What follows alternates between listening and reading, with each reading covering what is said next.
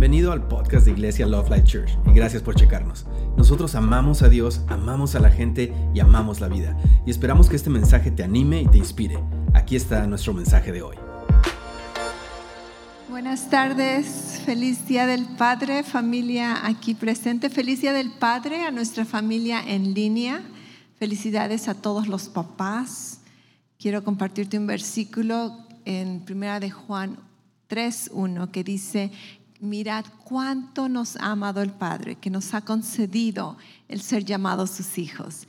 Y el día de hoy celebramos a los papás aquí en la tierra, celebramos a los papás que no son papás, pero que han sido papás para nosotros, y celebramos a nuestro Padre Celestial. Y espero que tú también estés celebrando, estés honrando.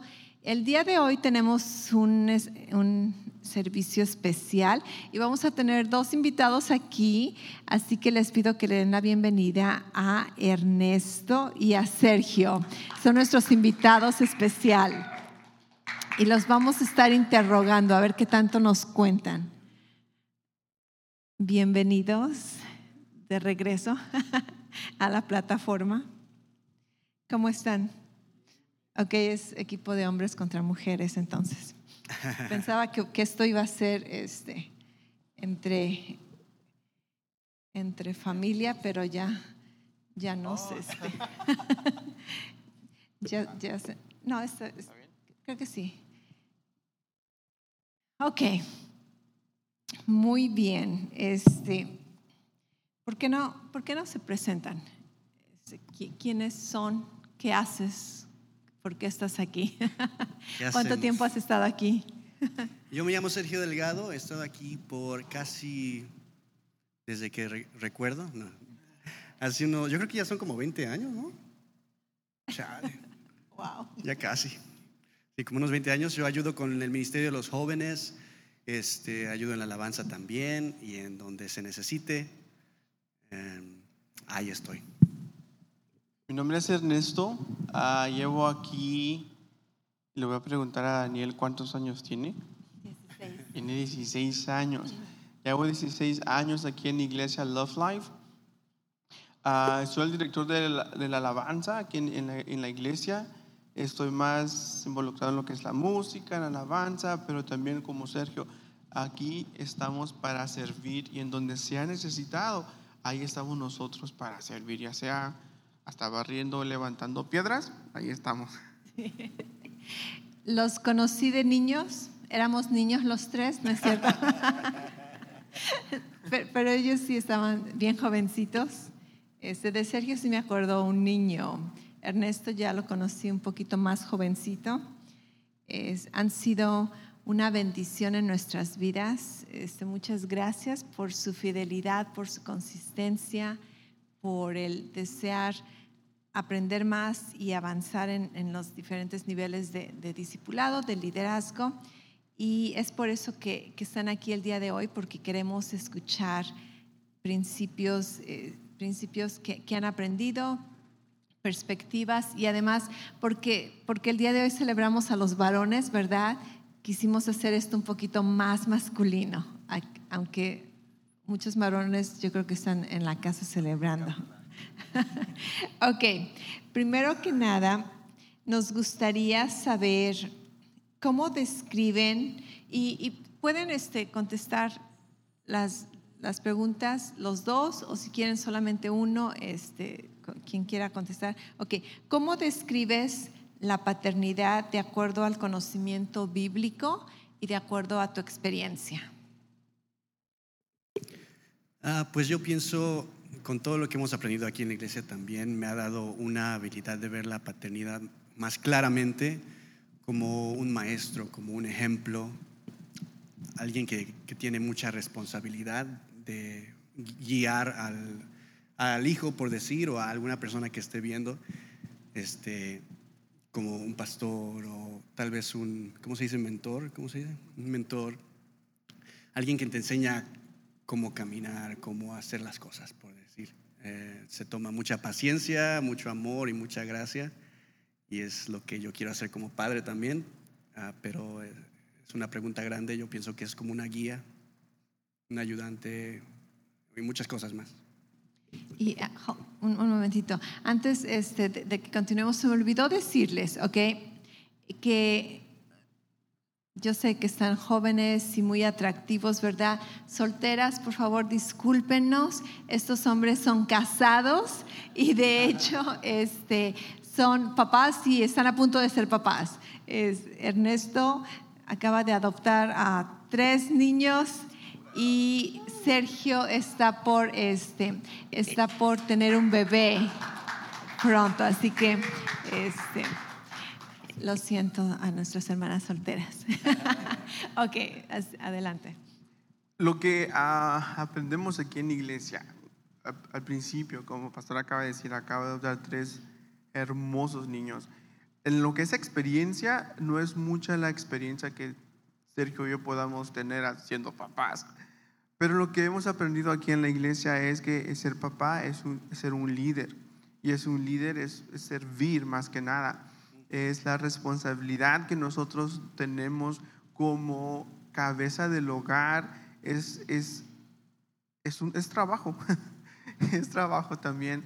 Pero cuando te das cuenta, lo que he visto últimamente en este periodo que tengo los niños, lo que mencionó Sergio, es la paciencia. De saber, de conocer a cada uno de tus hijos, de conocer cómo son. Y me pongo a reflexionar en cuando mi rol era de hijo, parecía que era fácil, tú puedes hacer lo que tú quieres. Y pues el papá está ahí y nunca pones atención al papá, pero ahora tú eres el papá. Yo soy el papá y tengo que ser el ejemplo en todas las áreas de mi vida. Pastor Yanes ha mencionado muchas veces que dicen que nosotros vamos a imitarlo a él como nuestro padre espiritual, pero cuando estás en la posición de papá y que hay alguien en verdad que te das cuenta que te está imitando, ya como que la cosa cambia más y te das cuenta, ok, tienes que ver cómo vas a hablar, cómo caminas, cómo te vistes, porque todo te están viendo. Y es básicamente lo que aprendemos aquí en la iglesia, cómo ser un líder, porque las demás personas están viendo, somos responsables de las vidas de esas personas. Es una gran responsabilidad ser padre, porque ahora sí que es día de veras.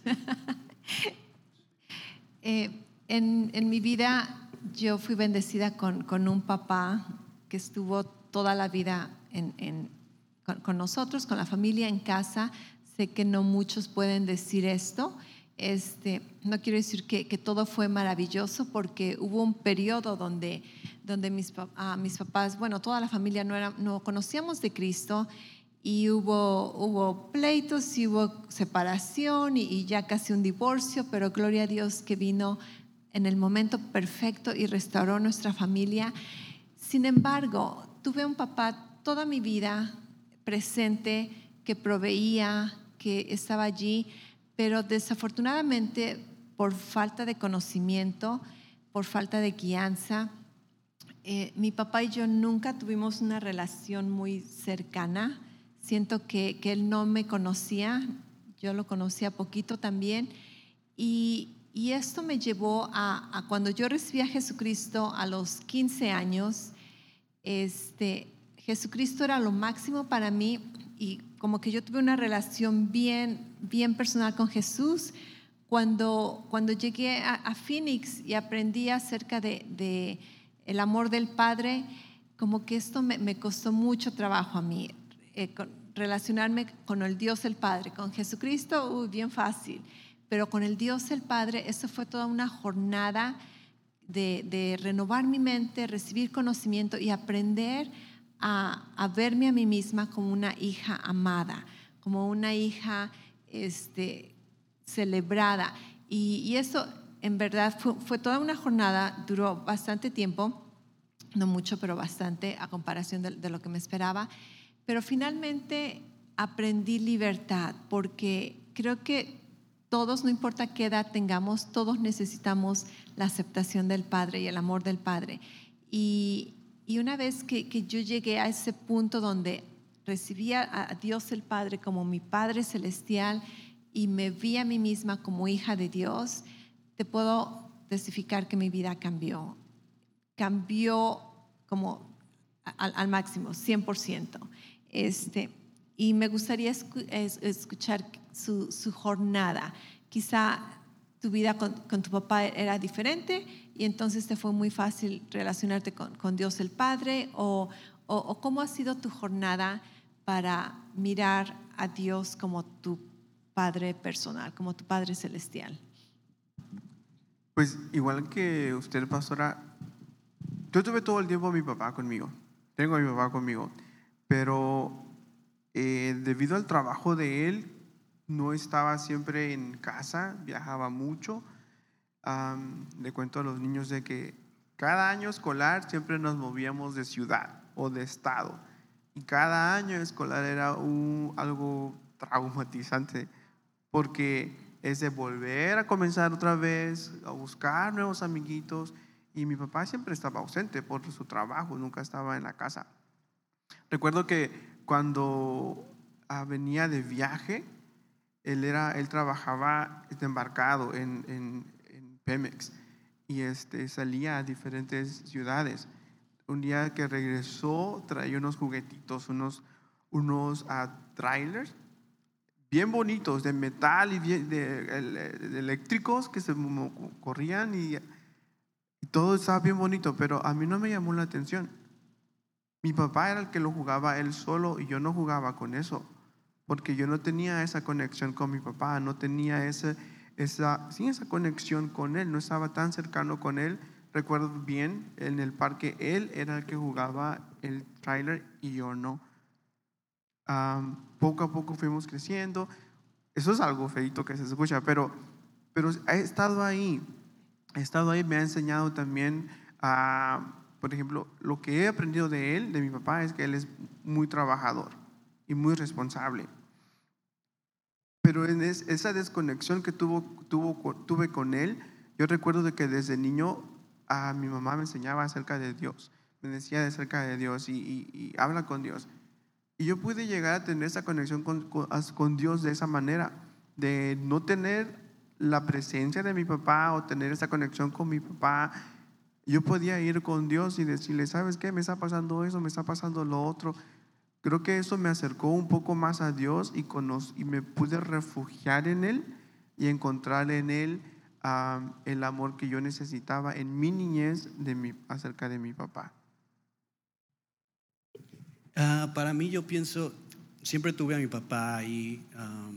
Como yo lo veo, hoy que íbamos a hacer esto, empecé a pensar diferentes memorias que tuviera y casi me hago llorar porque a veces no piensas en los momentos. Mi papá siempre estuvo ahí, también trabajaba todo lo que tenía que trabajar. Me siento como que sí estoy cerca con mi papá, aunque hayan pasado cosas, como todos, nadie es perfecto, tú ya sabes. Siempre me amó de una manera que yo pensé incondicionalmente y con mucha gracia, que yo de joven podía hacer cosas tontas como todos, ¿no? Pero nunca me sentí como que me juzgaba. Y así yo creo que también relacioné a Dios de esa manera, con gracia y amor. Me tomó un tiempo para poder ver que el Padre Dios se podía reflejar en el amor de mi propio Padre. Porque a veces tú piensas en Dios como alguien diferente, pero si tú puedes saber su amor, Él es tu Padre. Pero yo sabía que yo era su hijo y Él era mi Padre, pero no lo juntaba. No podía ver que la reflexión del amor de mi Padre natural, o sea, Dios es mucho más, ¿sí me entiendes? Su gracia, su amor, hasta que sí lo logré conectar, es cuando, wow, me tocó, porque mis papás siempre tuvieron ese amor por mí. No importa lo que pasara, yo sé que yo puedo ir con ellos. Y ahora con Dios, ya que lo puedo ver igual, así me siento. No importa lo que pase, yo sé que Dios está ahí. No importa lo que haga, que tan tonto esté, lo que haga, las equivocaciones, siempre va a estar ahí con gracia y amor y brazos abiertos. Para mí fue un poco distante la relación con mi papá cuando yo era niño, mi niñez. Como les comentaba, eso me acercó un poco más a Dios, pero aún lo sentía un poco lejos a Dios, porque decía yo, pues mi papá no está, tal vez así va a estar Dios también. así está de lejos Dios. Y yo sé que me quiere, yo sé que se preocupa por mí, yo sé que es mi proveedor. Pensando en eso, yo sabía que Dios era mi proveedor y que nunca nada me iba a faltar, porque lo veía en mi papá. Pero como niño siempre deseas el amor y aún la instrucción de tu padre, la corrección de tu padre, para que vayas en buen camino. Lo tuve, pero tal vez que yo, como en mi niñez, yo lo quería tener un poco más todavía. Pero aún así, conociendo más acerca de Dios y sabiendo de la palabra y conociendo las promesas de Dios y conociendo a Dios como es como Padre, te puede abrir tu corazón más fácilmente para que puedas recibir ese amor. Y no es que mi papá siga siendo así, no, que ahorita ya todo ha cambiado, es diferente, porque aún en mi niñez mi papá no era cristiano, conocía, sabía, había escuchado, pero no tenía a Dios en su corazón. Ahora que ella lo tiene, nuestra relación es totalmente diferente. Puedo hablar con mi papá de lo que sea con él, puedo abrirme con él al 100% de lo que me está pasando. Y ahora en esta etapa ya no ni siquiera es juventud, esta etapa De viejatud. Es diferente, es una diferente conexión. Puedo hablar con él de hombre a hombre, hablamos cosas de hombre y me encanta porque puedo hablar con Dios también así de esa manera. Qué bendición, gloria a Dios que dio oportunidad para restauración. En mi vida también lo puedo decir que los últimos años con mi papá está en el cielo, fueron los mejores. Permitió que nuestra relación se restaurara. No hubo esa cercanía porque la distancia no lo permitía, pero siento que pudimos expresarnos nuestro amor y aceptación y respeto y doy gracias a Dios por ello. Ok, esto es un poquito chistoso. Cuéntanos algunas cosas en las que te metiste en problemas con tu papá o con tu mamá. Órale, tú primero. Para que me vea mejor yo. Bueno, pues de niño, como mi papá casi no estaba en la casa, era el problema con mi mamá, que tenía que lidiar con nosotros. ¿Qué fue? Salir a jugar nada más. Salir a jugar porque es un pueblo, de donde yo vengo es un pueblo, y enfrente de la casa de mis abuelos donde vivíamos pasa un arroyo y ahí hay la arena y salimos todos los niños de ahí del vecindario a jugar béisbol, a jugar fútbol, a las escondidas. Imagínate las escondidas, te metías en la casa de los vecinos. Era toda la cuadra, no nada más en tu casa, jugabas a la escondida en toda la cuadra y te metías en la casa de los vecinos literalmente. Y ahí fue cuando mi mamá no nos encontraba porque nos escondíamos bien y ya los niños andaban jugando otro juego y nosotros escondidos todavía. Eso era una de las cosas que tenía problemas con mi mamá. Pues no recuerdo tantas cosas malas que haya hecho. Yo creo que era un buen niño, la verdad. No, pero sí me acuerdo. Era. Ya no es. No, me acuerdo una cosa, no sé si él se acuerde ni siquiera porque no era tan... Para mí sí fue grave porque íbamos caminando y yo estaba jovencito, como unos 14, 15 años. Me sentía muy, muy hombre, ¿sabes? Y le dije a mi papá, le dije feo, ¿no? Como le falté respeto. Y se quedó medio callado y dijo, ay, qué feo, ¿no? Qué feo me dijiste. O, no sé qué dijo, pero cuando pensé ya se fue caminando, ni me dijo nada. Pero cuando él iba caminando, yo dije, ay, sí le dije feo. Me sentí muy mal de faltarle respeto. Yo creo que ni siquiera recuerda a él, pero de otra manera yo creo que sí me hubiera metido en problemas, pero él nada más se quedó callado. Es todo. Creo que eso es lo que tienen los papás, porque mi papá no me dejaba que yo le hable de tú a mi papá. No, háblase usted, ¿cómo está usted? Padre, ¿cómo estás? Papá, ¿cómo estás? Papi, ¿cómo estás? Pero, oye, ¿cómo estás? No le puedo decir así a mi papá, no le puedo hablar de tú, porque es una falta de respeto y eso es algo que sí, muy grande, que no lo puede perdonar. Pero ahora que estaba acordando, me acuerdo que un día era en la comida. Él nos preparó comida. Él sabe cocinar, cocina muy bien. Como trabaja de embarcado, era cocinero y sabe de diferentes recetas. Entonces estaba haciendo chiles en raja con queso. Pero eran unos chiles que ni picaban, no tenían nada de sabor. Y eran los quesos. Entonces mi hermana y yo nada más nos comimos los quesos, porque eso era lo más sabroso. Nada más comimos el queso.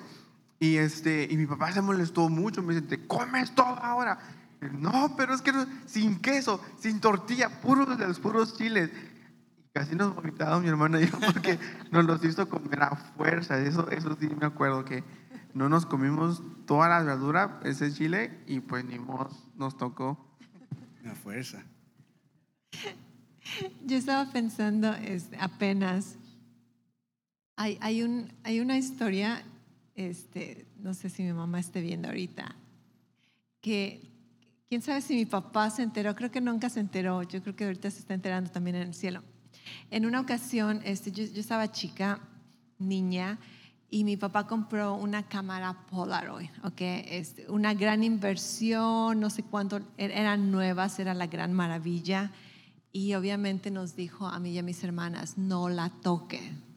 Pues, ¿qué va a hacer Laura, verdad?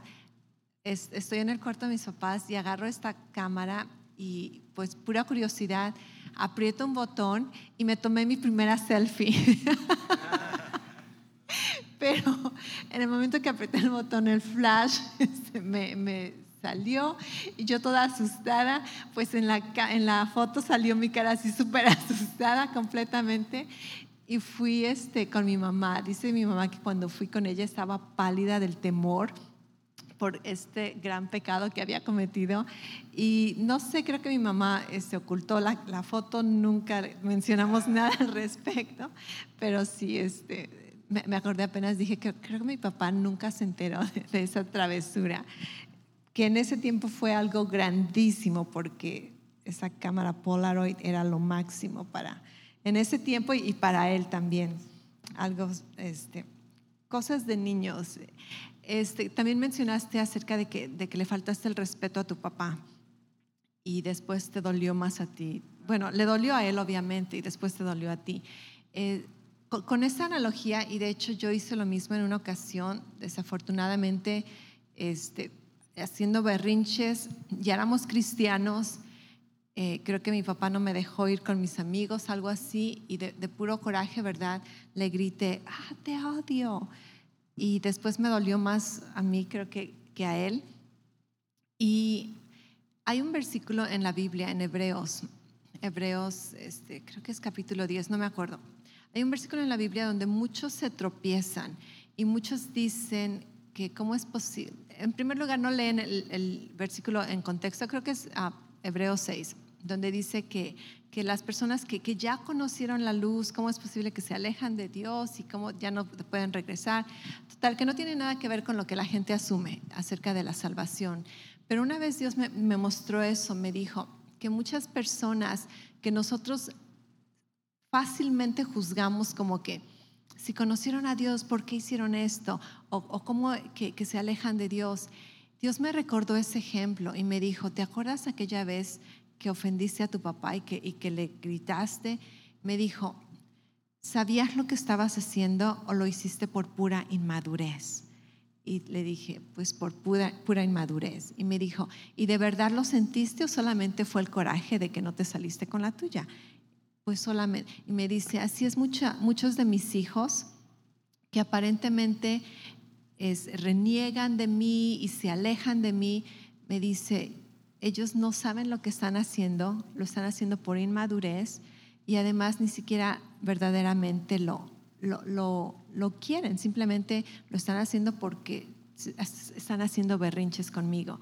Y esa analogía me ayudó a mí a no juzgar rápidamente o a no juzgar fácilmente y a ver cómo Dios mira con los ojos de gracia y de misericordia, porque como hijos y aún como adultos hacemos tantas tonterías muchas veces por inmadurez o simplemente por berrinches que hacemos. Y Dios Dios nos mira así, para Dios siempre vamos a ser sus hijos. Y afortunadamente, una vez que somos hijos de Dios, no podemos dejar de ser hijos de Dios. Gloria a Dios. Ok, otra pregunta. ¿Están disfrutando esta plática? ¿Sí? ¿Está bien bueno el chisme? ¿Sí? Está bueno el chisme. Ok. ¿Cuáles son algunas lecciones significantes que has aprendido de tu papá? Y o alguna memoria o historia de esos momentos que te han impactado, que se han quedado como grabados en tu corazón. Yo sé que los momentos malos se quedan grabados, pero un momento bueno, una historia buena o una lección que tu papá te haya enseñado. Pues yo me acuerdo cuando primero venimos aquí a Estados Unidos. Llegamos, ya era yo, somos tres hermanos, y mi papá y mi mamá. Y ellos, mi papá trabajaba un chorro de chambas. Trabajaba en 3 restaurantes a un punto, creo, y ¿cómo se llama? Una fábrica también. Y me acuerdo que una vez entraba a un trabajo, salía, iba al otro trabajo y luego al otro trabajo. Y una vez una de sus trabajadores pensó que estaba tomando drogas porque sus ojos estaban todos rojos, porque no dormía y no tenía tiempo. Y luego cuando llega a la casa, pues estamos nosotros ahí, tú sabes. Pero cuando crecí me di cuenta, a veces cuando pienso, esto está tan difícil, tener que pararme hasta ahora, tener que hacer esto cuando estaba más joven, tener que cargar esta responsabilidad. Me acuerdo de tanto sacrificio de mi papá y de mi mamá, ambos, lo que en realidad se toma para ser un padre, una madre, que tú cuando eres joven o niño ni siquiera lo puedes concebir, no lo puedes entender. Y tanto que a veces a mí ni siquiera yo veía la escasez o el dolor, porque tanto que ellos daban de sí mismos para poder mantenernos bajo esa cobertura. Y yo no sabía, hasta que yo soy más grande, que puedo platicar con ellos o me dicen historias, yo reflexiono y digo, wow, tanto que se toma para poder ser un papá. Y eso, como digo, es una lección de perseverancia, de esfuerzo para mí, de continuar, de seguir dando todo por amor. Y muchas cosas más. Mi papá me enseñó a tocar la guitarra, me enseñó a andar en bicicleta, y la música es algo una lección muy grande, porque hasta este momento yo lo hago, y es uno de mis de cosas que yo tengo en mi corazón muy grandes, y eso me lo dio él. De mi papá, lo que les puedo contar que me ha enseñado. Me enseñó a andar en bicicleta, me enseñó a jugar el trompo, las canicas, me enseñó a manejar. Me enseñó a manejar. Con razón. No, espérate. El primer vehículo que yo manejé fue un microbús. Imagínate, tenía yo que 10 años, 11 años, que me enseñó a manejar mi papá, porque él en ese tiempo estaba operando un microbús. Y ahí me ves tú con el microbús, el volante bien grandote ahí, y luego hacerle el cambio, está bien duro, y dale duro. Y ahí vamos. Lo que mencionó acerca de los sacrificios que hace, me acuerdo que mi papá, cuando manejaba un microbús, me llevaba a mí a veces. No sé si los que somos de México, que anduvimos en microbús, que hay el chofer y hay uno que va colectando el dinero. Bueno, ese era yo, el que colectaba el dinero. Y tú ves un chamaquito de que está pidiendo el dinero, el pasaje para que los que están ahí en el microbús. Y no es de que está parado el microbús y vas agarrando el dinero, ya va manejando y agárrate porque... Y luego los microbuses se llenan de que súbele y entran. Recuerdo una vez que se me olvidó pedirle el pasaje a un señor y se me pasó, y mi papá pues estaba poniendo atención al camino, y me dijo el señor: no me cobrases, aquí está. Me sentí con mucho miedo porque me iba a regañar a mi papá, pero el Señor se dio cuenta de la relación que tenía con mi papá y nada más éramos él y yo, y ya me pagó, me hizo sentir mucho mejor que no perdió dinero mi papá. Son sacrificios que ellos hacen. Yo me pongo a pensar, digo, ¿cómo se atreve mi papá a meterme en un microbús ahí o manejar de esa edad? Sí, siempre aprendí a manejar y era estándar. De las últimas cosas que mi papá me ha enseñado fue esto. Me dijo, toma tus propias decisiones y aunque te equivoques, esas decisiones son tuyas. Así no le vas a culpar a nadie de las decisiones que tú tomaste.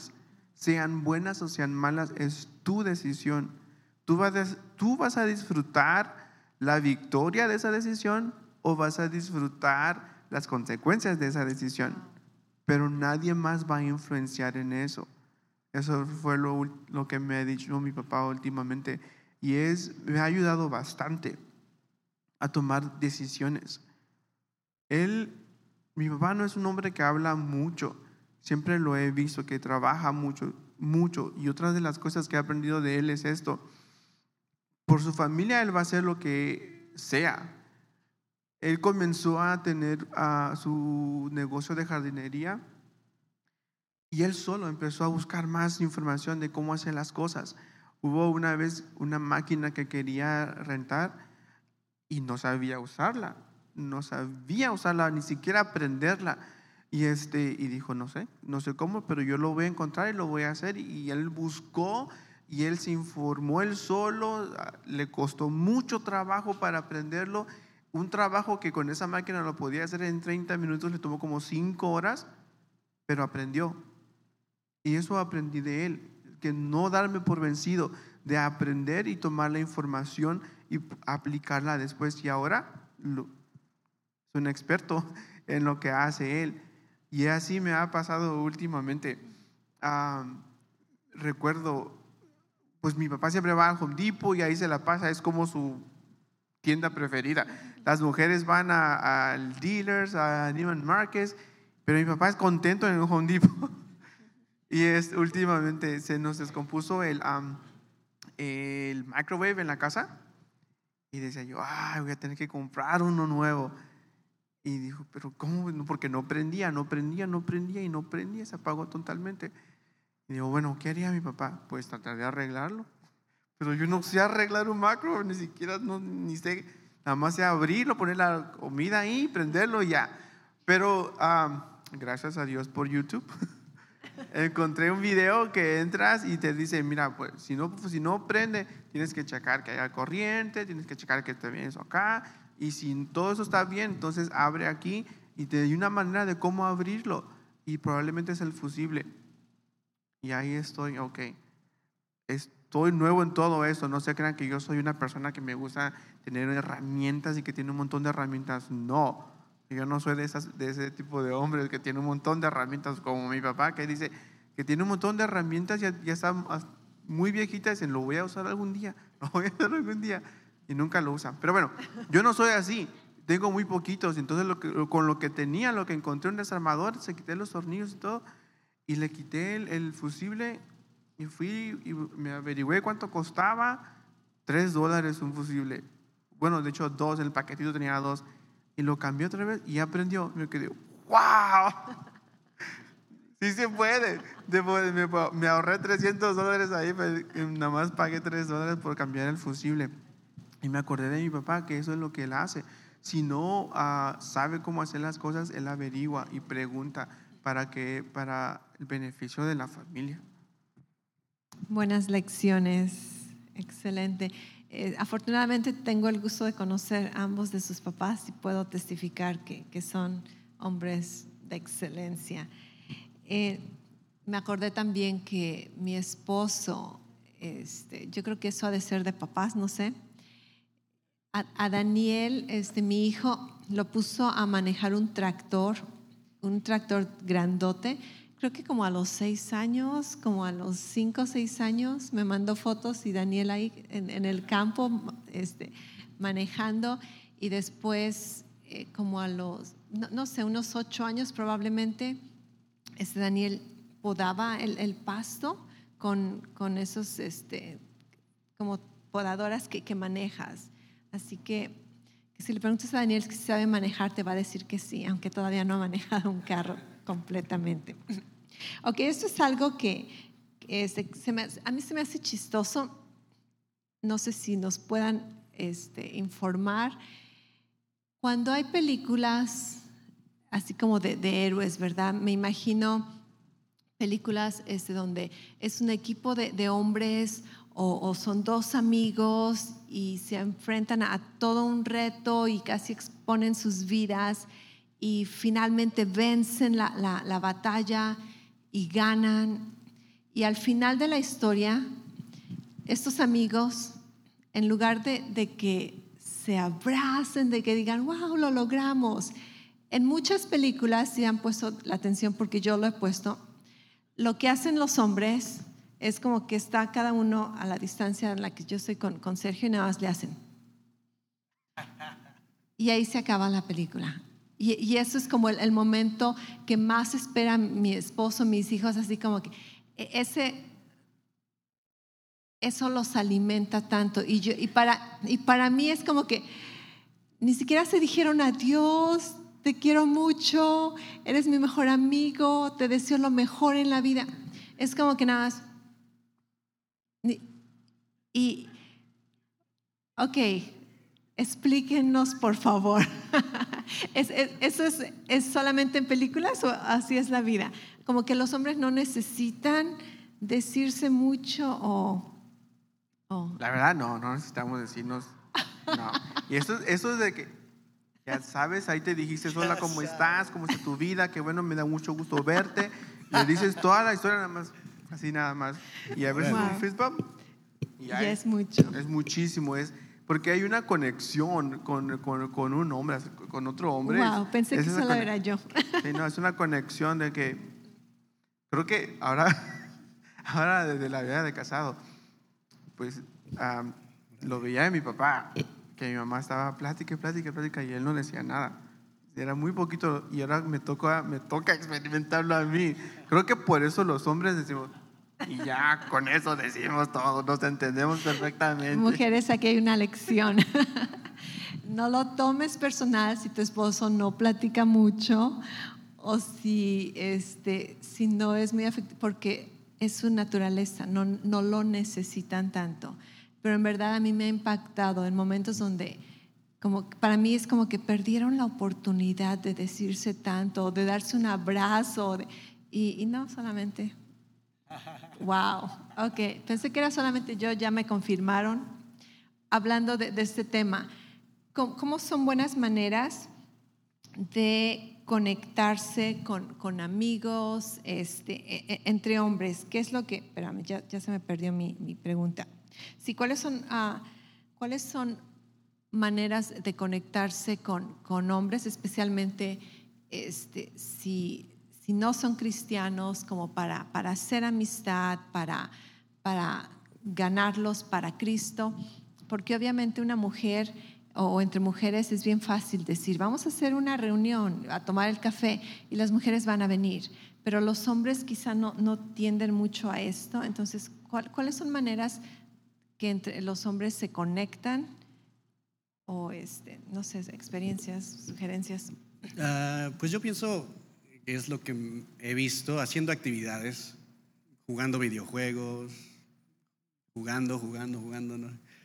Viendo a la montaña, haciendo diferentes actividades, porque ahí como que se ve la conexión que puedes tener, porque yo creo que como hombres a veces no nos abrimos tan rápido.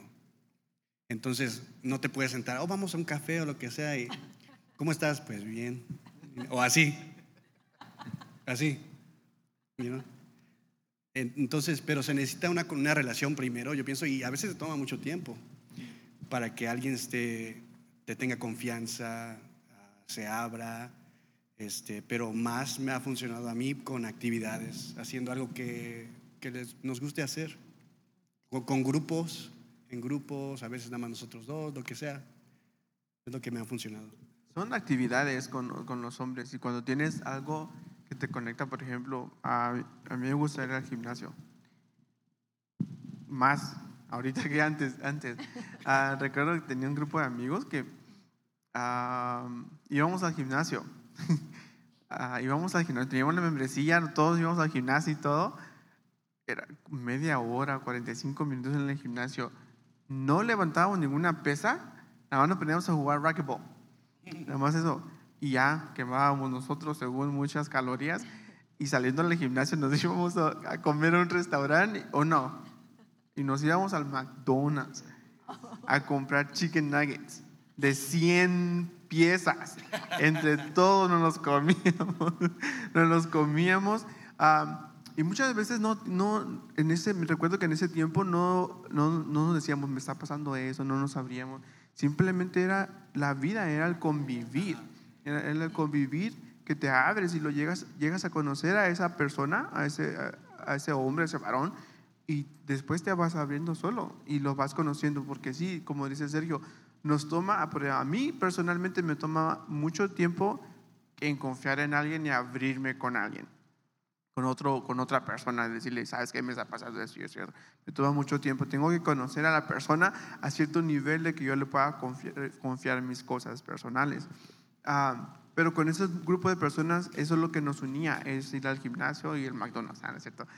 No, McDonald's no. Pero la convivencia, el estar juntos y convivir de esa manera, nos ayuda bastante. Entonces, el ir a acampar e ir a hacer otras cosas, a mí los deportes casi no me gustan, pero si se trata de que es el soccer, el fútbol, y que está jugando la selección mexicana, ahí sí nada más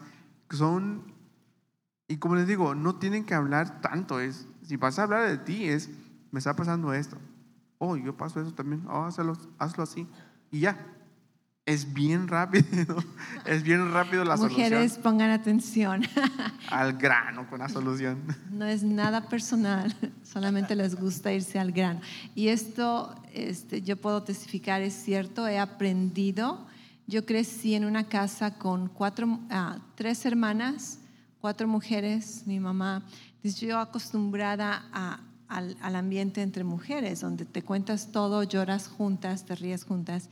Y el vivir con mi esposo y el vivir con 2 jóvenes me ha ayudado a ver el otro lado de la historia. Y ninguno es mejor que el otro, los 2 tienen su belleza, pero he aprendido a entender que hay diferencias y las diferencias son buenas y no tienen nada que ver conmigo, no tomo las cosas personales. Y al contrario, aprendo a apreciar las diferentes naturalezas del hombre y la mujer. He leído también que los hombres necesitan validación. ¿Cómo explicarías eso? Por ejemplo, ¿cómo validas a un joven en tu vida y cómo o cuándo te has sentido validado por otra persona?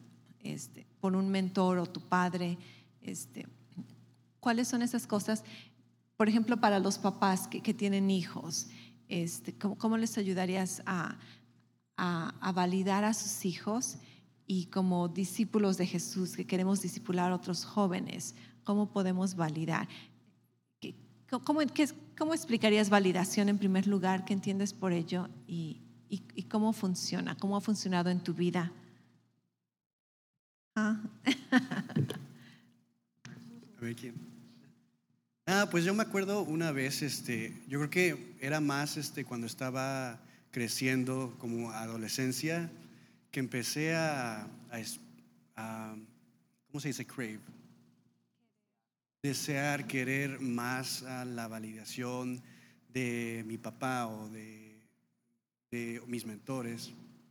Porque antes pues yo creo que era mi mamá y todo eso, pero antes de que me casara, me acuerdo que iba a ir a México y tenía un deseo de saber qué mi papá pensaba de mi situación, lo que yo iba a hacer, si era bueno o mal. Y en ese momento no estábamos tan cercanos, pero aún así la validación de alguien que tú mantienes en estimas como hombre y con tu padre es algo que, no sé, deseaba mucho dentro de mí. Y me acuerdo que sea lo que él dijera, yo estaba así. Ni siquiera sabía por qué quería tanto sus palabras o su confirmación, su validación, pero es algo que yo deseaba. Entonces, toda palabra que él decía, porque yo creo que yo lo veía como que él ya había estado ahí. Él ya sabía lo que pasaba, él sabía. Entonces quería saber, como hombre, tú creciendo, tú piensas, pues mi papá sabe, ¿no? Entonces fue muy importante cuando llegué a México y mi papá me dijo, pues tú hazlo, si tú quieres casarte con ella, toma la decisión, que nada te pare. Y aunque yo tenía ya eso en mi corazón de hacerlo, pero sus palabras era como confirmación para mí. Wow. Era algo que yo deseaba. Deseaba saber que estaba bien lo que estaba haciendo, que era algo correcto. Y así yo lo veo. En realidad con los muchachos siempre me gusta dejarles saber algo que están haciendo bien. Validación, la manera en que yo lo explico es como que un hombre te dice, tú tienes lo que necesitas, o tú puedes, estás tú puedes, en lo correcto. Ajá, o tú tienes lo necesario para lo que vas a emprender. ¿Eso se consideraría como validación? Sí, creo que es como que te reconozcan, que eres un hombre también, que ya no eres un niño y ahora eres un hombre. Eso es wow. Esto es lo que le pasó a Sergio con su papá. Lo mismo me pasó conmigo cuando decidí casarme. Platiqué con mi papá, fue el primero con el que fui a platicar. Igual que Sergio, ya lo tenías en tu corazón de casarte y todo, pero el escucharlo de tu papá, de un hombre, de una autoridad que está sobre tu vida y que te diga, hazlo. Era como, ok, sí. Y más que nada porque te validan que tú ya eres un hombre, que tu papá te diga, hazlo, que tú puedes, que él está confiando en ti, es como que vas a otro nivel de tu vida, y porque confía en ti, porque sabe que lo que estás haciendo va a estar bien. Pero uno en esa edad es como que, ok, lo hago, no lo hago, lo hago, no lo hago. Pero tu papá te da esa confirmación de que hazlo. Igual cuando he platicado con pastor acerca de varios temas y me dice, ¿tú sabes hacerlo? Y no me tienes que preguntar, ¿tú sabes hacerlo? Te quedas, wow. Y es lo mismo aún con Dios, cuando le preguntamos a Dios de que, ¿hago eso o no lo hago? Y lo que me ha pasado a mí, estoy en la duda de que si lo hago o no lo hago, está bien, no está bien. Y Dios me dice, cálmate, tú sabes hacerlo y tú lo vas a lograr. Yo sé que tú lo vas a hacer. ¿No? Me habla con una tranquilidad de que trae paz también en tu vida, y lo puedes y lo haces. Y la manera que lo estoy aplicando ahora con mi muchacho es esto, es instruirle y decirle, tú sabes hacerlo.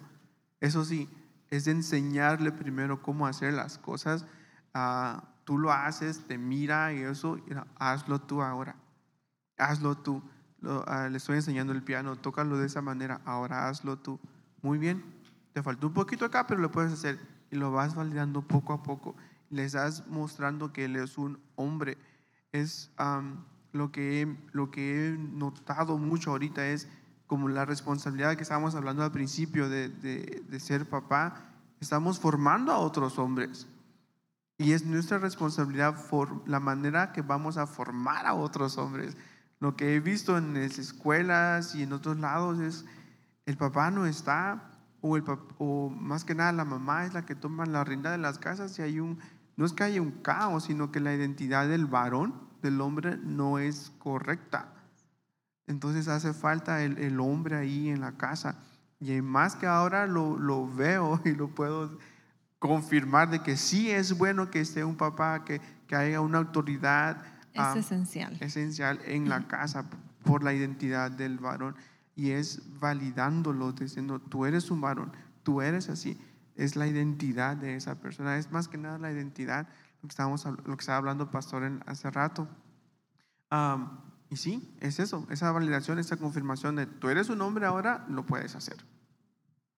El pastor en el servicio en inglés, en nuestro servicio anterior, nos recordó un versículo en Mateo 3, cuando Jesucristo es bautizado y como Dios, siento que ese fue el versículo donde Dios lo validó y le dice que una vez que Jesús fue bautizado, el Espíritu Santo descendió sobre él como una paloma y se escuchó una voz en el cielo que decía: este es mi Hijo amado, en el cual tengo mi complacencia. Y ese para mí es un momento donde Jesús se sintió validado como adulto para ir y llevar a cabo el ministerio al que había sido llamado. Y obviamente mujeres, ¿verdad? Nos tomamos de ese versículo. Yo me tomo de ese versículo, lo tengo enfrente de mí en un cuadro y en las mañanas declaro, yo soy la hija amada de Dios, en él se complace en mí, pero yo entiendo que para los hombres quizá tenga un significado completamente diferente. Y jóvenes, varones, aún adultos, tenemos aquí a dos hombres de carácter, de integridad, que aman a Jesús, que viven vidas deseando agradar a Dios y también con posiciones de liderazgo aquí en la iglesia.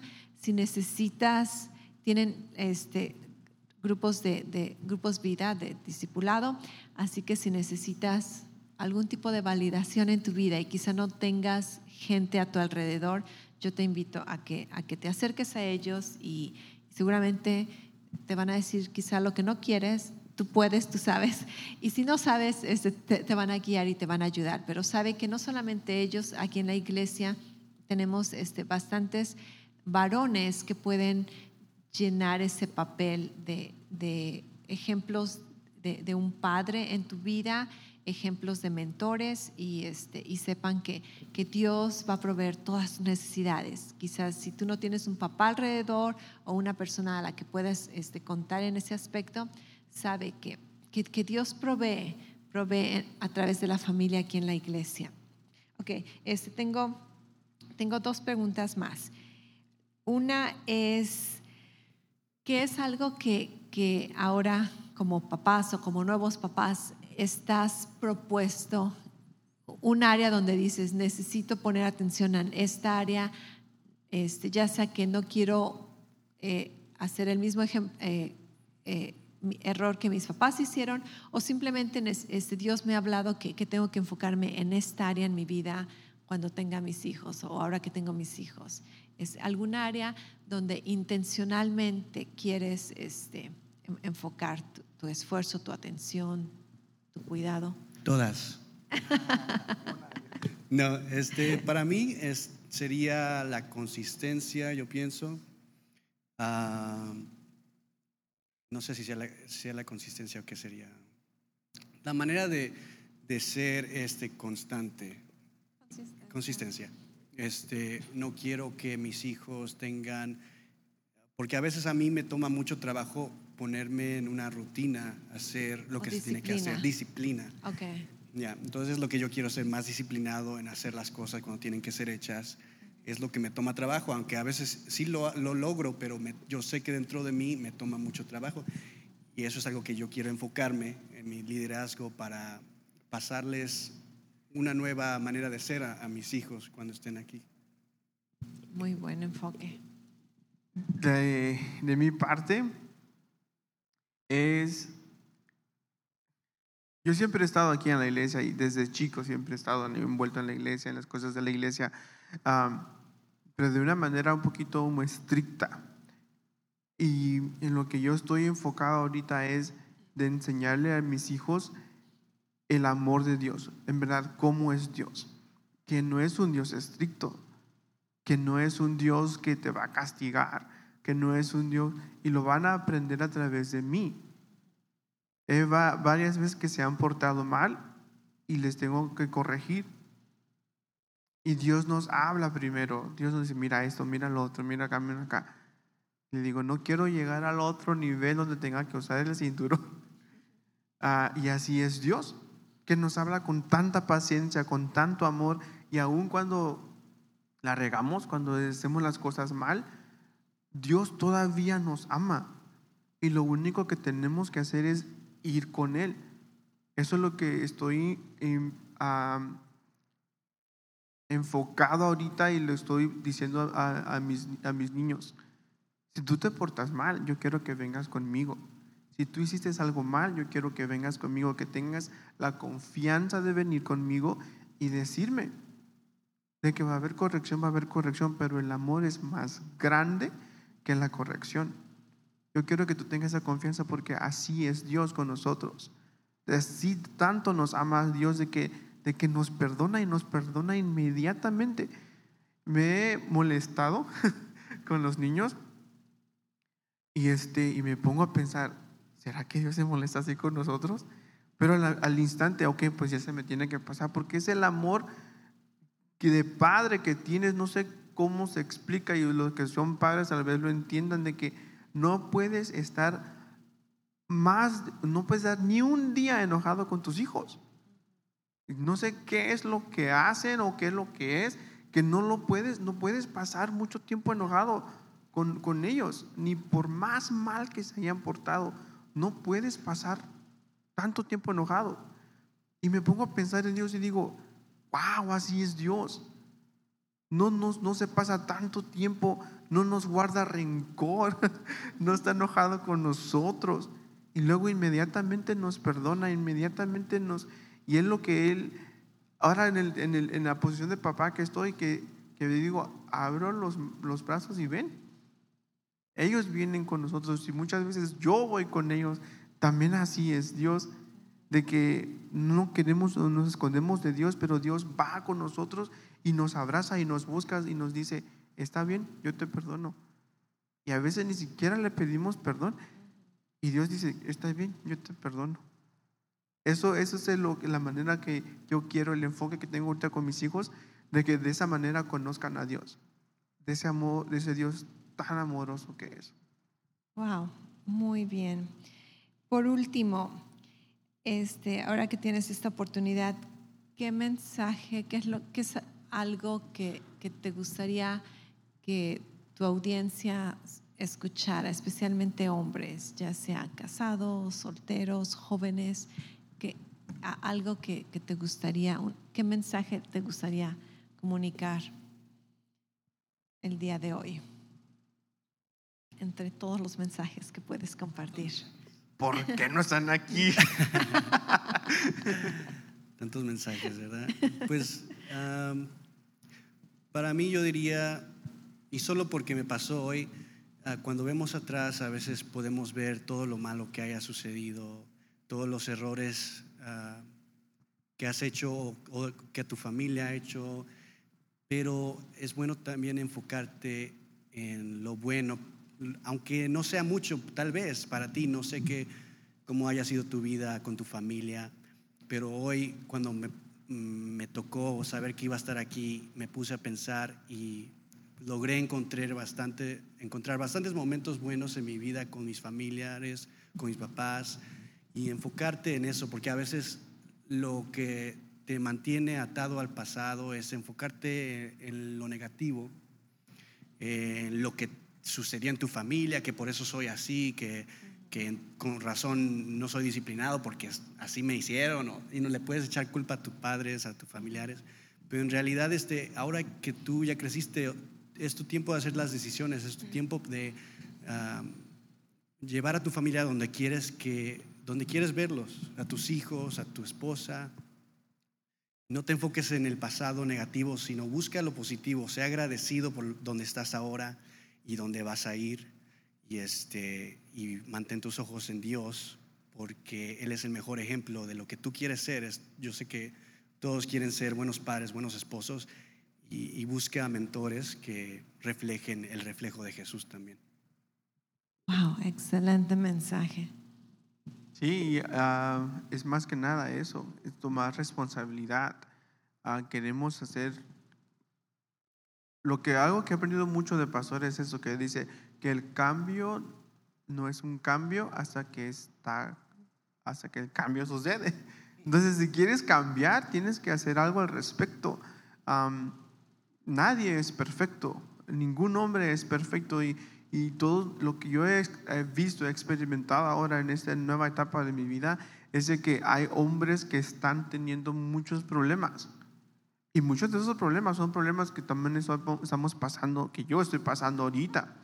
Así que y la manera que, ¿por qué no nos conectamos? Es porque simplemente no abrimos la boca y decimos lo que está pasando. Hay una canción que cantamos que dice que en solo abrir la boca vamos a experimentar milagros, porque Dios nos ha dado la autoridad. Pero también me pongo a reflejar en eso y digo, yo tengo que abrir mi boca muchas veces y decir, ¿sabes qué? Necesito ayuda. Necesito ayuda porque estoy batallando con esto. Y que te importe lo que vayan a decir de ti, tú vas a saber, Dios te va a poner la persona específica con quien vas a ir y vas a poder abrir tu boca y desahogarte. Muchas veces simplemente es lo que necesitamos, nada más desahogarnos y decir, me está pasando esto, y ya, es todo. A veces ni siquiera un consejo necesitamos, nada más que nos escuchen. Yo les invitaría a que hagan eso, si no se sienten tanto confianza, así como yo, que no me sentía confianza cuando hablar con alguien. Yo aprendí a hablar con Dios y decirle, ¿sabes qué? Dios, me está pasando esto. Y ya. Y no le voy a decir que escuché la voz de Dios y me dijo, no. Simplemente porque abrí mi boca y hablé con Dios, me desahogué, sentía yo una paz. Y tal vez ese es mi mensaje para ustedes. Sean hombres valientes, fuertes, con carácter, de que decir, ¿sabes qué? Tomen su responsabilidad. Si la regamos, la regamos y hay que arreglar las cosas. Pero hay que tomar esa responsabilidad y saber de que con Dios tenemos su perdón y tenemos su amor. Excelente. Pues espero que hayas disfrutado de este mensaje. Espero que te haya bendecido. A mí me bendijo, te bendijo a ti, sí. A nuestra audiencia por allá creo que también les ha bendecido. Y simplemente para terminar, me gustaría que oráramos. Hay muchas personas que quizá no tuvieron el privilegio de tener papás en sus vidas, o quizá solamente lo tuviste por un ratito, o quizá estuvo allí, todavía está allí, pero desafortunadamente no ha habido una relación, una conexión con él. Quiero decirte que existe un Padre Celestial que te ama, y existe un Padre Celestial que ha conocido tu vida desde el principio, te ha amado antes de que tú nacieras, ya te amaba. Él tiene propósitos para tu vida, Él tiene planes para tu vida. Y de hecho, la razón por la que el Padre Celestial envió a Jesucristo aquí a la tierra a morir en la cruz por nuestros pecados fue con ese propósito, no solamente de perdonarte los pecados, no para que no te fueras a ir al infierno, sino para que puedas estar en una comunión de padre e hijo con Él. Y este es el mensaje del Evangelio. Este es un mensaje precioso donde Dios desea ser tu Padre. Él es Dios y Él no necesita nada, pero Él desea tener una relación contigo de padre e hijo, y Él quiere mostrarte lo que es un buen padre. Así que yo me gustaría orar por todos aquí, y después en esa misma actitud de oración voy a invitar a aquellos que quizá nunca han hecho de Jesucristo el Señor de sus vidas, y quizá nunca han mirado a Dios el Padre como su Padre, ni siquiera sabías que podía ser su hijo. Vamos a hacer una declaración de fe para asegurarnos que podemos ser hijos de Dios. Así que vamos a orar. Les invito a que cierren sus ojos y déjame orar por ti. Padre, te doy las gracias en este momento por esta oportunidad que hemos tenido de reflexionar acerca de la paternidad, de reflexionar acerca de la naturaleza del hombre y su posición como un padre. Y Dios, sabemos que muchos de nuestros hermanos y hermanas aquí no han podido experimentar o se les ha robado esa oportunidad de tener una relación con el Padre terrenal en sus familias, y por lo tanto quizá ellos estén batallando o hayan batallado con cómo relacionarte contigo como un Padre celestial. Y yo oro, Dios, que lo que has hecho en mi vida, lo que has hecho en la vida de Ernesto y de Sergio, el transformarnos con el poder de tu palabra, el renovar nuestras mentes, el conocerte como el Padre amoroso que eres, el Padre de misericordias, el Padre de toda gracia, ese Padre formidable que tú eres, Dios. Oro que esta misma revelación venga a mis hermanos y hermanas, que ellos puedan aprender a mirarte y a mirarse a ellos mismos como tú los ves, amados y aceptados a través de la obra de Jesucristo. Oro, Padre, que los ojos de su entendimiento sean abiertos para que ellos puedan mirarse como herederos de tu gracia, herederos de tus promesas, herederos en tu familia, como hijos de Dios. Y Dios, yo creo que lo que has hecho en nuestras vidas lo vas a hacer con los demás que lo necesitan. Creo, Dios, que malentendidos, mentiras del enemigo son derribados el día de hoy y ellos aprenden y tienen el deseo de acercarse a ti, de conocerte como su Padre celestial. Y Padre, queremos hacer una confesión de fe para asegurarnos que somos parte de tu familia, que somos parte de tus hijos, porque tu palabra dice que los que confiesan a Jesucristo, los que creen en su nombre, son aquellos que tienen la potestad, el permiso de ser llamados hijos de Dios. Así que con esta misma actitud de oración, yo te invito a que confieses esto conmigo y di: Padre, te doy las gracias que me amas y enviaste a Jesucristo a morir por mis pecados. Yo recibo el sacrificio de Jesús en mi vida y sé que fue hecho para que yo llegue a ser un hijo tuyo. En este día yo me declaro un discípulo de Jesús, me declaro salvo por medio de la fe y me declaro un hijo de Dios. Y te doy las gracias por ello en el nombre de Jesús. Amén. Amén. Felicidades si hiciste esta oración por primera vez. Felicidades a los que nos ven en línea. Si tú hiciste esta oración por primera vez, te invitamos a que nos contactes. Tenemos un regalo para ti. Queremos ayudarte en tu caminar cristiano. Iglesia, feliz Día de los Padres. ¿Alguien aquí hizo esta oración por primera vez? ¿Confirmación? ¿Segunda vez? No, creo que todos hijos de Dios. Entonces, tengan un excelente día. Feliz Día del Padre, feliz Día del Padre. Muchísimas gracias. Denles un aplauso, por favor. Gracias. Estamos despedidos. Los amo.